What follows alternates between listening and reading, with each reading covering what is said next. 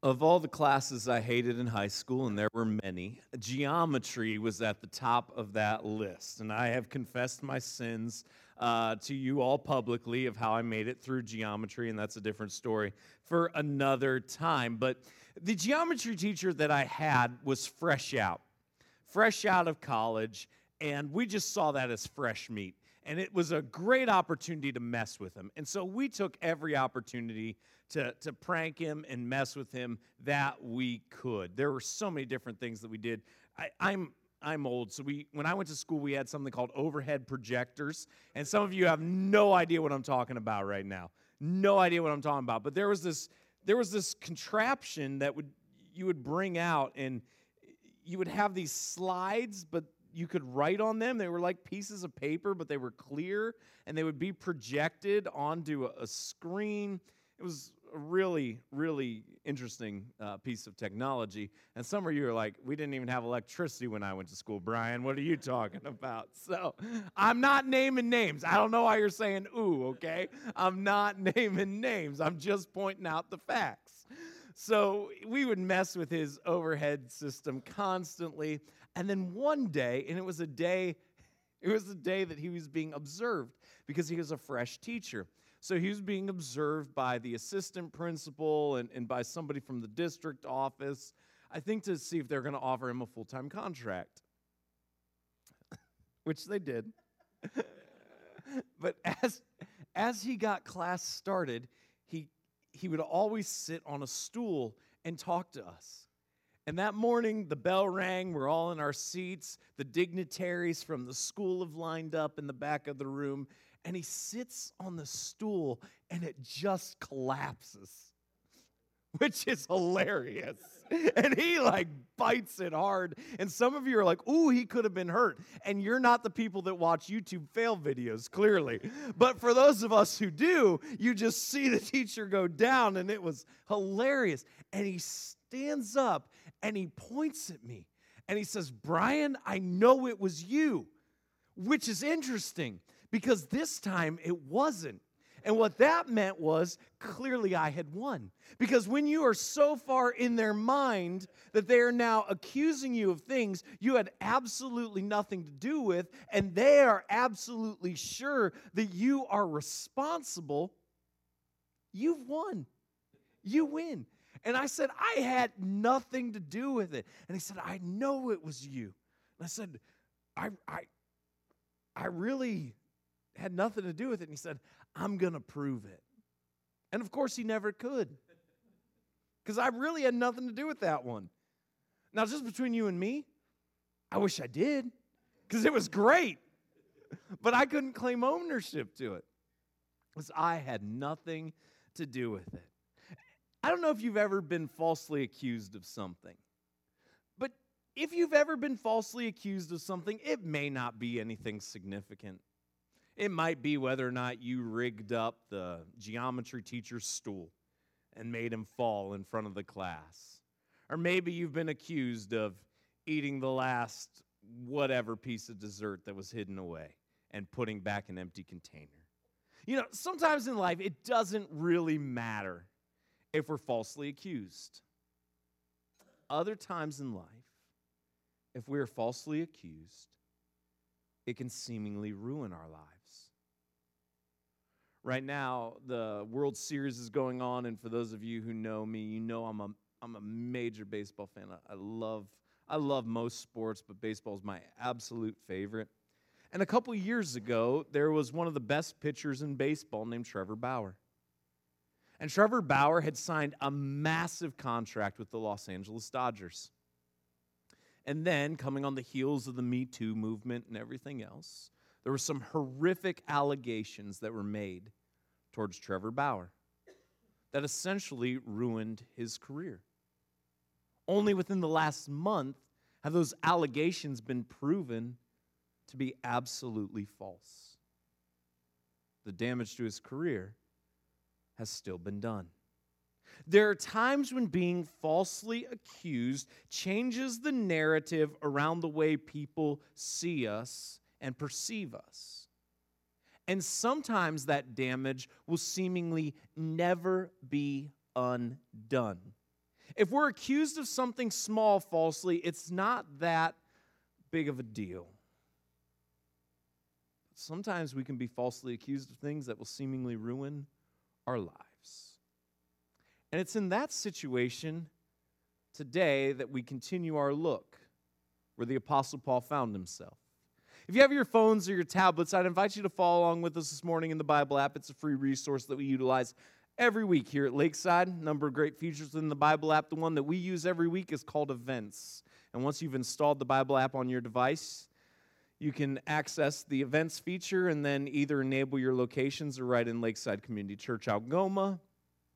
Our service will pop up. You can follow along with us that way. If you have a traditional Bible with you this morning, we are walking through the New Testament book of Acts, the fifth book in the New Testament, and we are going to look at the last couple verses of Acts 21 today, and then Acts chapter 22. So we'll be diving in this morning in Acts 21, starting in verse 37. If you're joining us via the stream, thanks so much for joining us. My name is Brian. I'm part of the team here at Lakeside, and the verses will be available for you on the screen below.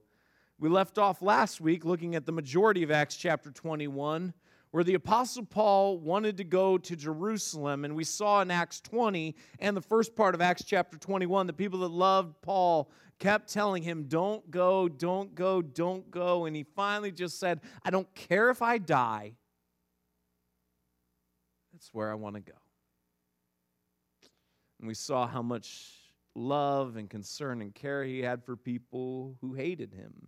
And how sometimes when God calls us to serve people, we will have to serve people that don't love us. Sometimes we will go and we will do everything right, and there will still be people who do not respond in the way they should. And the question that all of us have to wrestle with, as people that love and follow Jesus, is then what do we do? And now we're given even more glimpse into the story in Acts 21, beginning in verse 37, where we read these words. As Paul was about to be brought into the barracks, he said to the tribune, may I say something to you? And he said, do you know Greek? Are you not the Egyptian then who recently stirred up a revolt and led the 4,000 men of the assassins out into the wilderness?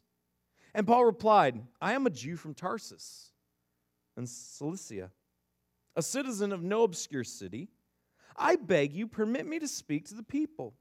And when he had given him permission, Paul, standing on the steps, motioned with his hand to the people.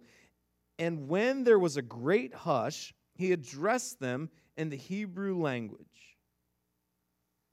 Paul, as we saw last week, was arrested. He was beaten. There was a riot that was unfolding in Jerusalem. And now we discover that the tribune, the Roman security force leader, who rushed in with his forces and arrested Paul, and Paul was beaten, and his men carried him away.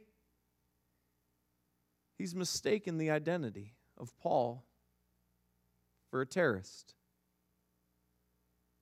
He thought Paul was someone who years before had led an uprising trying to overthrow the Roman government, trying to get rid of their presence in Jerusalem. And Paul was mistaken to be that terrorist. He had just been beaten. They had just tried to kill him. The security forces here have him confused with someone else. He's been falsely accused of something that he had no part in. And Paul says, it's not me. You've got the wrong information. You have the wrong person. Can I address everyone? And then we get to the address. Acts chapter 22. Brothers and fathers, hear the defense that I now make before you. And when they heard that he was addressing them in the Hebrew language, they became even more quiet. Now, as Paul addressed them in their native language, they got even quieter. A hush had already formed over the crowd, but then they listened even more intently all of a sudden when they heard him speaking in Hebrew. I am a Jew, born in Tarsus in Cilicia, but brought up in this city, educated at the feet of Gamaliel, according to the strict manner of the law of our fathers, being zealous for God as all of you are this day. I persecuted this way to the death, binding and delivering to prison both men and women, as the high priest and the whole council of elders can bear me witness. From them I received letters to the brothers, and I journeyed toward Damascus to take those also who were there and bring them in bonds to Jerusalem to be punished. Paul says, I'm not who you think I am. I haven't done what you think I've done. And let me tell you my story. Let me tell you the facts about me. I have the pedigree. I have the pedigree you're looking for. I was educated. I was educated under Gamaliel. I was brought up under the law. I was zealous. I was zealous for God. How zealous was I? That when all of a sudden this group of people who started proclaiming salvation is found in this guy named Jesus, I opposed them. And I didn't just argue with them. I persecuted them. I arrested their men and women. I oversaw them being beaten. Remember Acts chapter 7. We're told that there was Paul, Saul at the time, but there he stood approvingly as Stephen was stoned to death. That's my pedigree. I arrested men and women, and I was on my way to do even more of that. And as I was on my way and drew near to Damascus, about noon, a great light from heaven suddenly shone around me. And I fell to the ground, and I heard a voice saying to me, Saul, Saul, why are you persecuting me? And I answered, Who are you, Lord? And he said to me, I am Jesus of Nazareth, whom you are persecuting. Now those who were with me saw the light, but did not understand the voice of the one who was speaking to me. And I said, What shall I do, Lord? And the Lord said to me, Rise and go into Damascus, and there you will be told all that is appointed for you to do. And since I could not see because of the brightness of that light, I was led by the hand by those who were with me and came into Damascus. Now Paul is retelling his story. He's retelling the story that we've seen unfold in great detail of what God did in his life, of the radical transformation that took place in his life, of this miraculous encounter that as Saul is going to Damascus and he's going to persecute more people that have followed Jesus, all of a sudden he has an encounter with the very God he is going to oppose. And Paul, who's worshiped God all his life, but hadn't come to the place where he recognized that Jesus is part of the Trinity and he is the promised Messiah, is now having a miraculous direct encounter with God where the hope of Christ is revealed to him. And he is blinded by this light.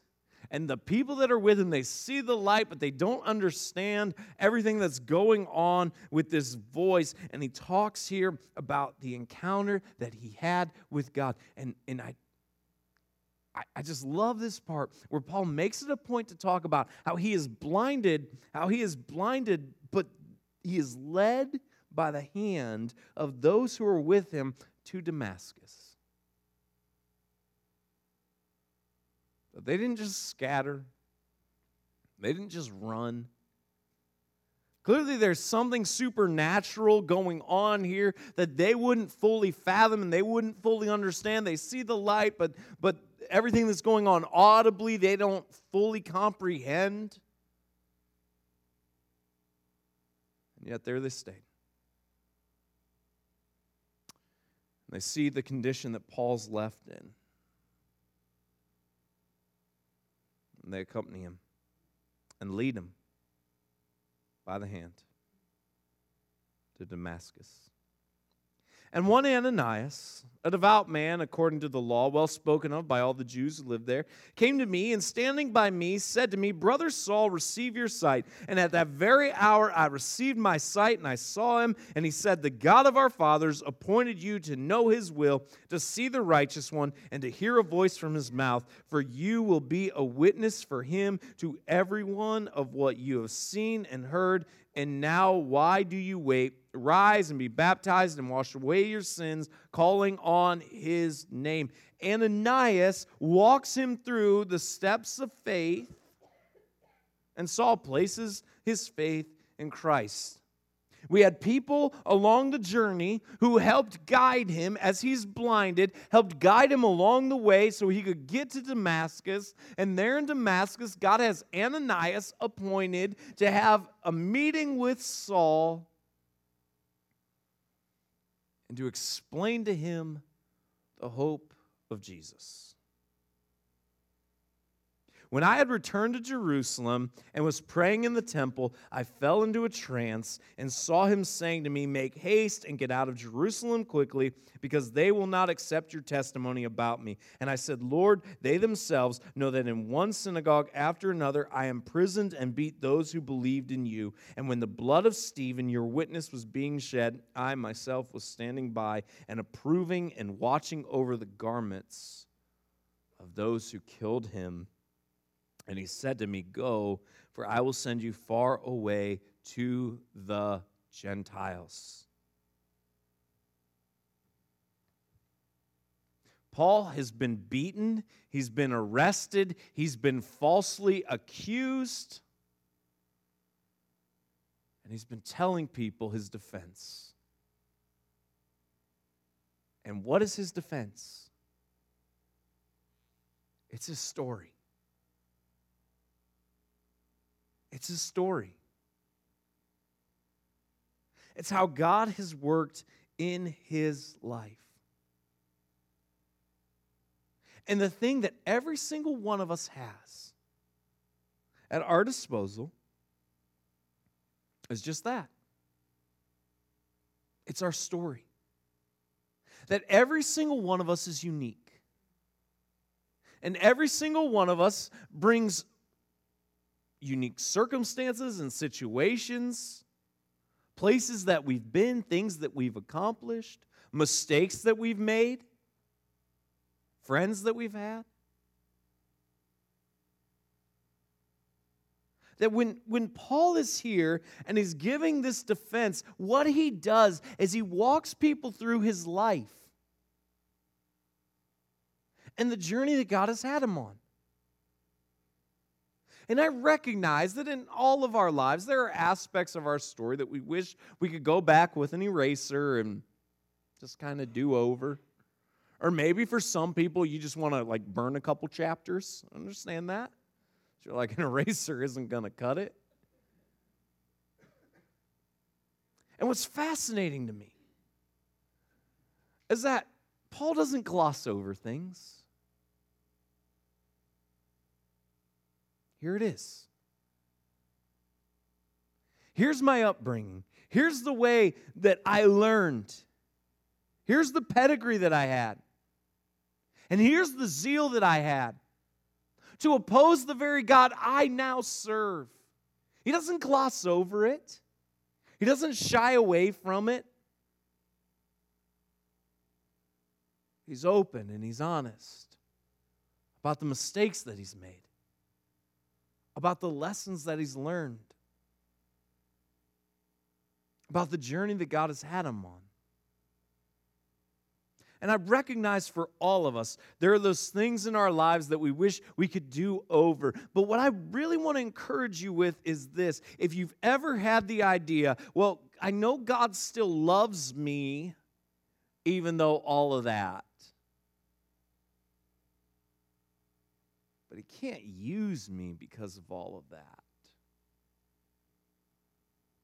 I would just tell you to take a look at Acts chapter 22. and a guy named Paul, who would go on under the guidance of the Holy Spirit to write 2/3 of the New Testament.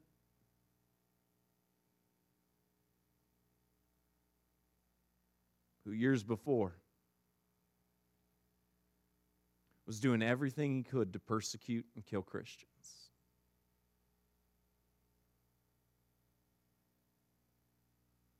And God didn't write him off. God wasn't done with him.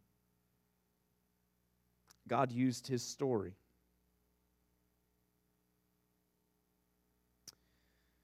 Now, God has called all of us who love and follow him to always be ready at all times to give an account for the hope that we have. And if we love and follow Jesus well, then people are going to notice there's a difference in our lives. And it doesn't mean that we have to make every decision right. We should strive to do that, but we're not going to. None of us are going to be perfect, but it's those times when we do fall short and we do make mistakes that we are quick to ask God to forgive us, and we try to change our conduct. We try to honor him with our lives. If we live and we follow after Jesus, then people are going to notice a difference in our lives. They're going to notice something that's just different between us and most people. And that's going to be appealing to people. At least it should be. And I recognize that the idea of sharing your faith with people can be incredibly difficult from the outside looking in. I'd be like, I love Jesus, don't get me wrong, but I could never do that. I'm not a pastor or something. And the good news for you is you don't have to be.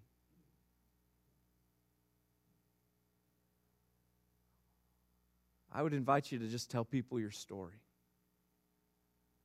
Now, it doesn't mean that every person you meet, you have to go back to those chapters that you wish you could have erased or maybe ripped out of the book and been like, sit on down. Let's go. But I'd encourage you not to gloss over things either. It's not that every circumstance and every situation is right for you to air every mistake that you've made. But your story is one of the most powerful things you have, because it is one of the greatest ways that we can all proclaim God's redemption.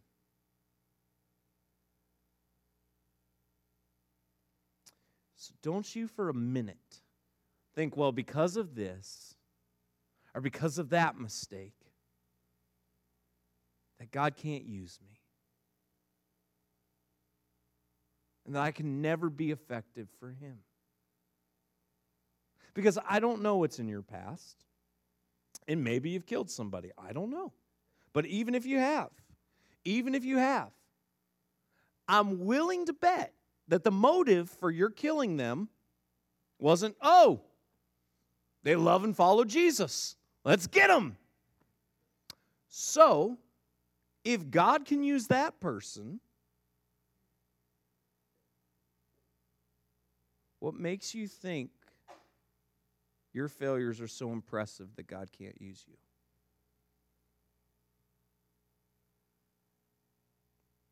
And here Paul tells his story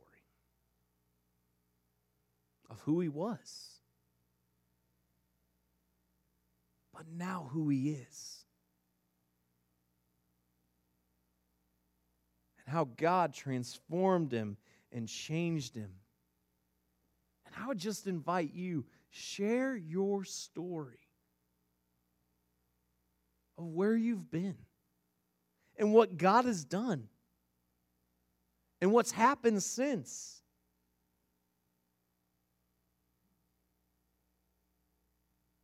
And I want you to notice this as well, that as he's talking, and as God very clearly calls him where to go, verse 19 says this, and I said, Lord, they themselves know that in one synagogue after another I imprisoned and beat those who believed in you. Paul is nervous about what God has called him to do. He's nervous about what God has called him to do. And I want to contrast that with what we've been seeing recently. The people are nervous now about what Paul is going to do, and Paul says, I don't care if I die.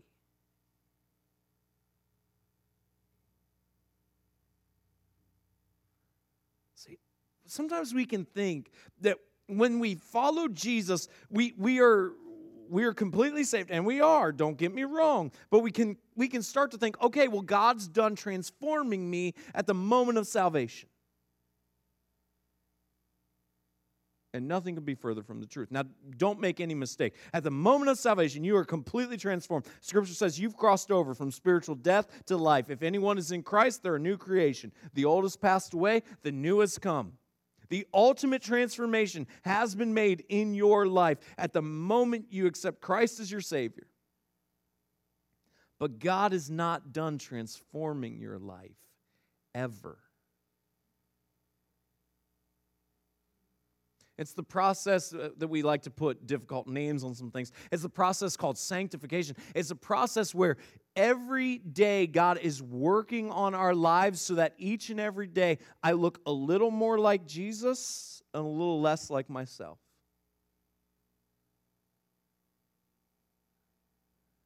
And sometimes we just need to give ourselves some grace to remember that we're still a work in progress and God is still working in our lives.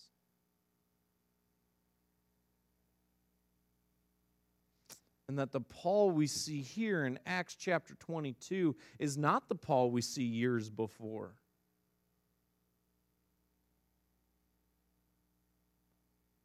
That God has continued to work in his life. God's continued to work on his heart. He's now at the point where he says, if I die, I die. I don't care. But he wasn't always there. And he still loved Jesus.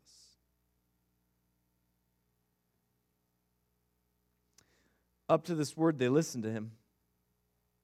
Then they raised their voices and said, away with such a fellow from the earth, for he should not be allowed to live.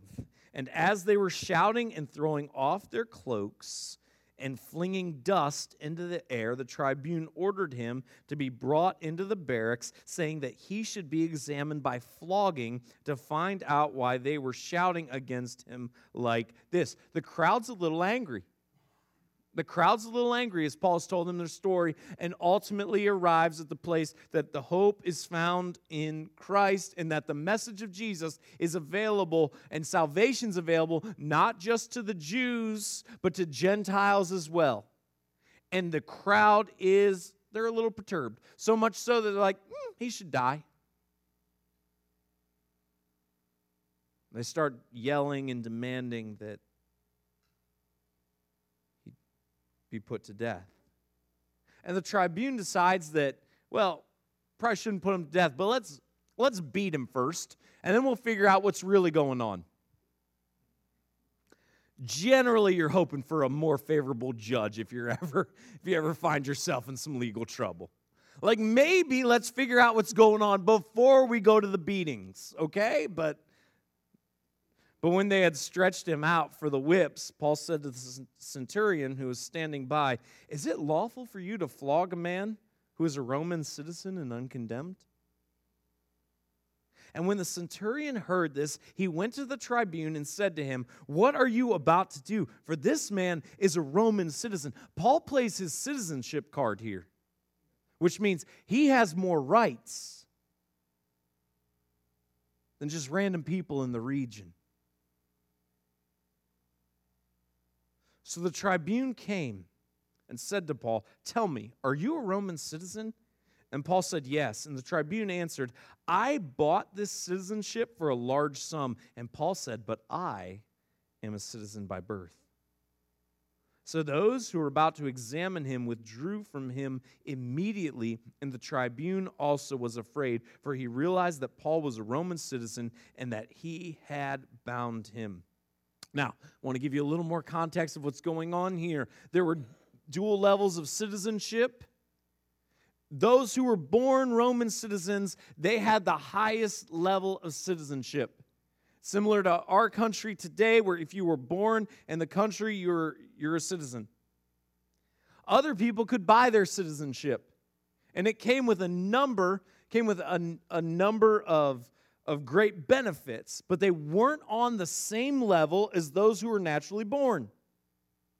It was a different level. The tribune is a citizen, but he's bought his citizenship. Paul is a citizen by birth. And that's when the tribune realizes, uh-oh, I've messed up. Because the guy that's been arrested and the guy we're about to beat outranks me.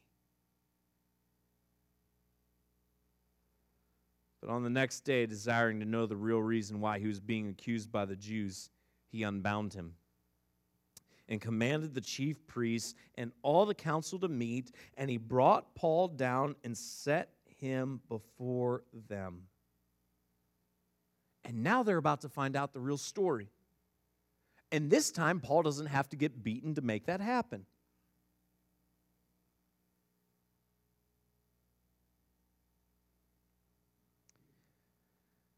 I don't know what you faced in life.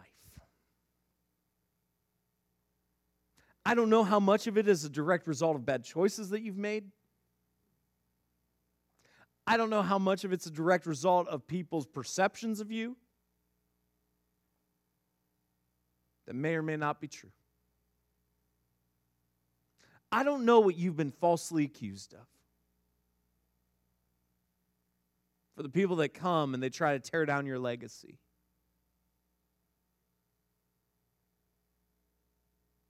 I don't know why sometimes God pulls back the curtain and allows people to find out the truth instantly about those that are falsely accused of things.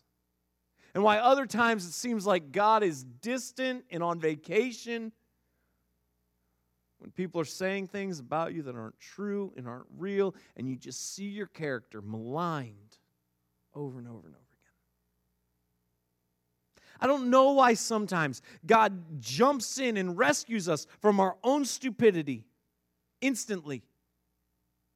And why other times it seems like God's just sitting there like, I told you not to do that, but you did it anyway, so how's that working out for you?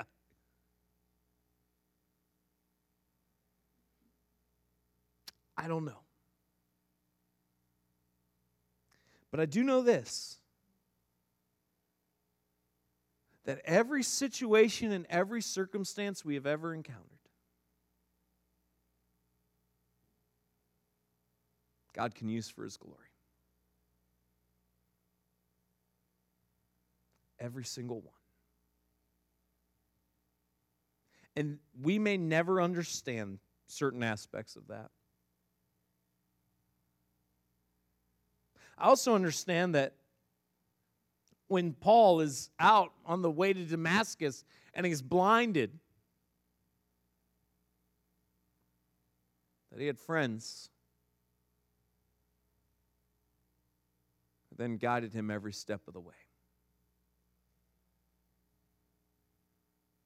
So as God's called us to be a community, that's what we strive to be. A place that every person can walk in and recognize that they are loved by God and they are loved by us. For those who made mistakes, you're welcome. For those who've been lied about and maligned, you're welcome. For those that have been written off and cast away, you're welcome. For those that offend other people, you're welcome. And by the way, that's the harder path. But that's what God's called us to be.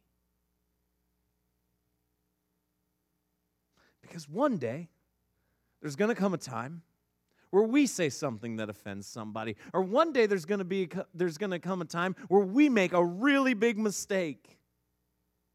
And we don't just want an eraser. We don't want to rip out a couple chapters. We just think to ourselves, maybe I should just throw away this whole book. Or one day somebody's going to come and they're going to just lie about us and malign our character. And people are going to believe it. It's in those moments that we've got to be reminded. There are people who may not understand everything going on, but they're still going to guide us. And that our Savior can still use our story. And He can use it for His glory. God, I pray. I pray for the person here right now that finds themselves in a situation that they've been lied about, have been falsely accused.